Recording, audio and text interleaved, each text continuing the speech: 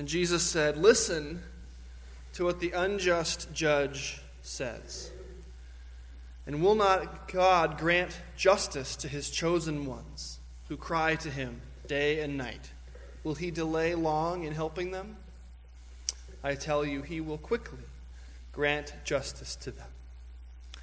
Let's pray together. Dear God in heaven, once again, we ask you to join us here this morning, and we trust that you are here with us. May my words be your words, and all of our thoughts your thoughts. We pray all this in Jesus' name. Amen. Please be seated. This morning we have a story about a judge who I think is the least qualified person to be a judge in the history of the world, right? Doesn't care about God or people, but let's make him a judge. And this morning's story, this parable that Jesus tells, the story of a widow who wants justice from an unjust judge, is a tricky one to understand. When I first read it, it just sounded like bad news to me. And then after I read it a few more times, I realized, oh wait, it's good news. But then I read it again, and it was bad news again.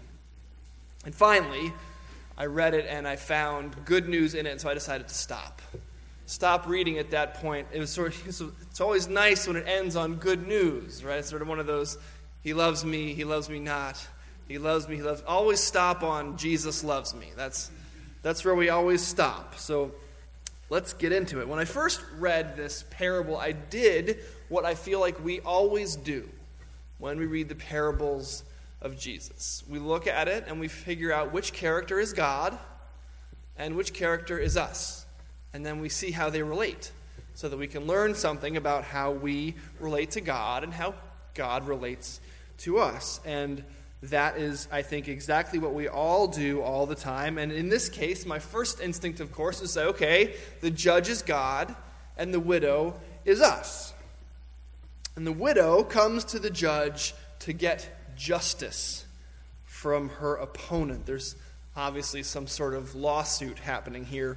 And the judge, who, remember, the story says is unjust. This is an unjust judge, that he doesn't fear God or have any respect for people. This judge refuses to give her the justice that she seeks. But apparently she comes back and comes back and comes back again and again and again. And finally, this unjust judge says to himself, even though I don't fear God and have no respect for anyone, I'll give this widow what she wants just to get her off my back. And Jesus makes sure to put those words in the judge's mouth. Even though I don't fear God or have respect for anyone. Jesus is making sure that his listeners know that the judge doesn't feel any sort of moral obligation to do the right thing here, right? He doesn't fear the Lord, so he doesn't think to himself, well, I don't want to give justice to this woman, but I know that it's the right thing to do, it's the godly thing to do, so I'll do it anyway. He doesn't say that because he doesn't fear God. He doesn't have any respect for humans either, so there's no humanistic reason for him to give the widow justice. He doesn't say to himself, this woman is a widow. She's probably had a rough time of it. And even though I wouldn't usually do this, just this once, I'll give her the justice that she wants. He doesn't say that either, because he doesn't respect anyone. So Jesus, by having the judge in the story say these two things, that he does not fear God, nor does he have respect for anyone, Jesus seems to want to make it crystal clear that the only reason the judge grants this woman's wishes is sheer annoyance. Right? She's just such a pest that he gives her what she wants. Is God like this? Because if he is, this is bad news. At least it is to me. In churches, though, across the land, we hear sermons about being persistent in prayer. And this Scripture is used as evidence, right? The judge didn't want to give this woman what she wanted, but she kept coming back time and again, and finally, the judge gave her what she wanted. Sort of a, if you don't get what you want, ask again kind of thing. But that's not good news. That's terrible. A God who might eventually give us what we ask for if we ask persistently enough. So, if we pray for something and we don't get it, it's our fault. We didn't ask well enough. We didn't pray often enough. We didn't pray hard enough. We weren't persistent like this widow. We didn't keep going long enough. If this is what God is like, it sounds an awful lot like His giving to us is contingent on our giving to Him. Were we faithful enough? Were we prayerful enough? Were we persistent enough? This is the law, right? This is the rules. I'll do for you if you do for me. And if that's true, it's bad news. But then I read the next sentence, and I realized that I had it all wrong. Jesus goes on to say, listen to what the unjust judge says. And will not God grant justice to His chosen ones who cry to Him day and night? Will He delay long in helping them?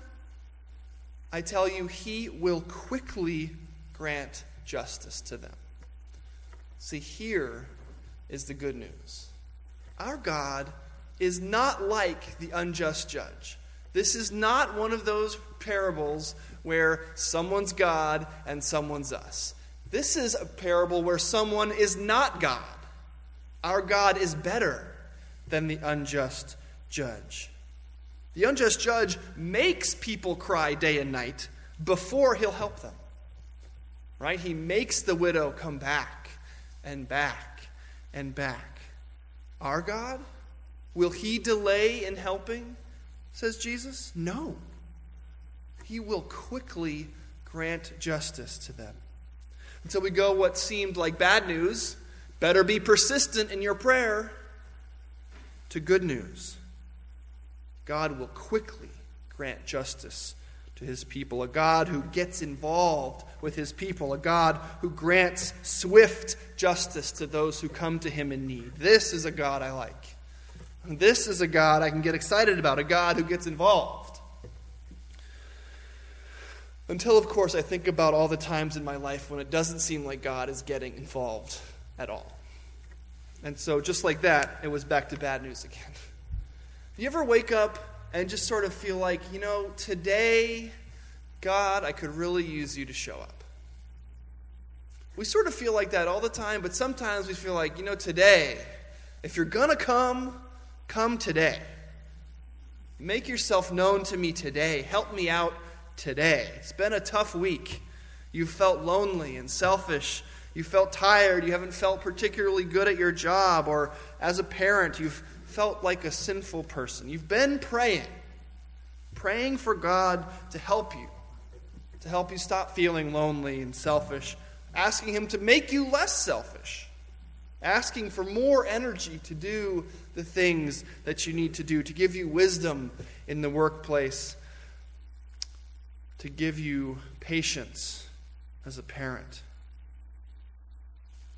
What usually happens? At the end of the day, we think, man, it would have been really great, God, for you to show up today. Can you do better tomorrow? I had all the same problems today that I had yesterday, and the day before, and the week before. What's going on? We don't often feel especially like God has quickly granted us the thing that we seek. Is this true for you? It certainly is for me. The evidence of my life, of real life, seems to show a God who maybe isn't all that involved. We live in a world where parents abandon children, where marriages end in divorce, where love is unrequited, where pain and suffering run rampant. And Christians pray and pray and pray. We pray for every child to have a loving home, for every marriage to be strong, for our love to be returned. We pray for the suffering to be healed. And the result? The result is that many people look at the world the way it is and conclude that there must be no God. This is what people think. They look at the way the world is and they think that there must be no God. For how can a God who claims not only to answer prayers and to deliver justice, but to do it quickly, preside over a world like this one? So we're back to bad news again. And the only thing I can think is that I don't understand God. Of course, Jesus says that. He says that we don't understand God, but we don't really believe him. We like to imagine that the things we want must be the things that God ought to want. But it doesn't seem to work out that way. I do know one thing, though, and this is the good news of our scripture this morning. God is involved during the hard times. It is a lie that we tell ourselves that when things are going well, God is close, and when things are going poorly, he is far away. When he's close, he's blessing us. When he's far away, he's ignoring us. He's taking care of us during the good times and abandoning us during the bad times. Jesus is constantly saying that just the opposite is true. He says that the healthy have no need of him. He says, I came for the sick. I came for the sinners. He shuns those who have it all squared away and spends all of his time with those whose lives are falling apart. I have a friend who's fond of saying, if God's not involved in the hard stuff, then what the heck is he involved in? Because there's nothing else. Our lives are the hard stuff. If God's only with me during the good times, he's got a lot of vacation time. So, his answer to prayer, God's answer to prayer, must be something more than just giving us what we think we want. His answer is, in the most important way, to be involved with us in our pain. He promises that when things get hard, he is there. I mean, let's be honest, it's only when things are hard that we really care that he's there anyway. Right? That's when we ask for help. We mostly think that we can handle things perfectly fine on our own. It's when we get in above our heads that we reach out for the life jacket, the life preserver. And it's when we get in over our heads that Jesus is there holding one.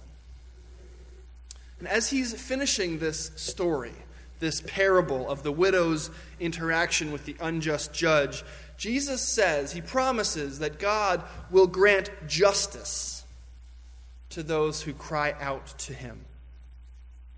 And the reason that this story finally turns into good news is that the story is ultimately about that very thing, the good news itself, the gospel of Jesus Christ. Now, it doesn't make much sense to think that Jesus is saying that God will grant you whatever you want, as long as you pray for it and ask for it enough times. I mean, I've prayed for the ability to play in the NBA a lot of times, but apparently God wants me here. Jesus says that rather than just what we want, God will grant us justice. That he'll do the right thing for his people. How does God do the right thing for us? How does he relate to his people? By giving us a Savior, his own Son, Jesus Christ. When we say the communion prayer in a few moments, we're going to say that Jesus came to live and die as one of us to reconcile us to God.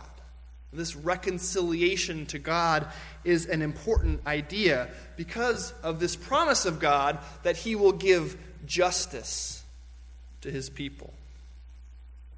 He offers his Son, his one and only Son, to live as one of us, a human, to live through the loneliness, the failure, the pain that being human entails. And then to die as one of us, to offer himself in our place, the righteous for the sinful, so that we could be on the good side of the justice of God. Because let's be honest, the justice of God can be a scary thing. Right? You only want justice if you're the good party. Right? If you're on the other side, justice isn't something that you want. Without Jesus, without his sacrifice for us, the justice of God is a scary idea. Getting what we deserve, justice, is a scary thing. Getting what Jesus deserves, though, a transferred justice, that's a wonderful thing. That's good news. That's the gospel. And you know what? It actually happened. This is the best part of the good news, that it actually went down like that.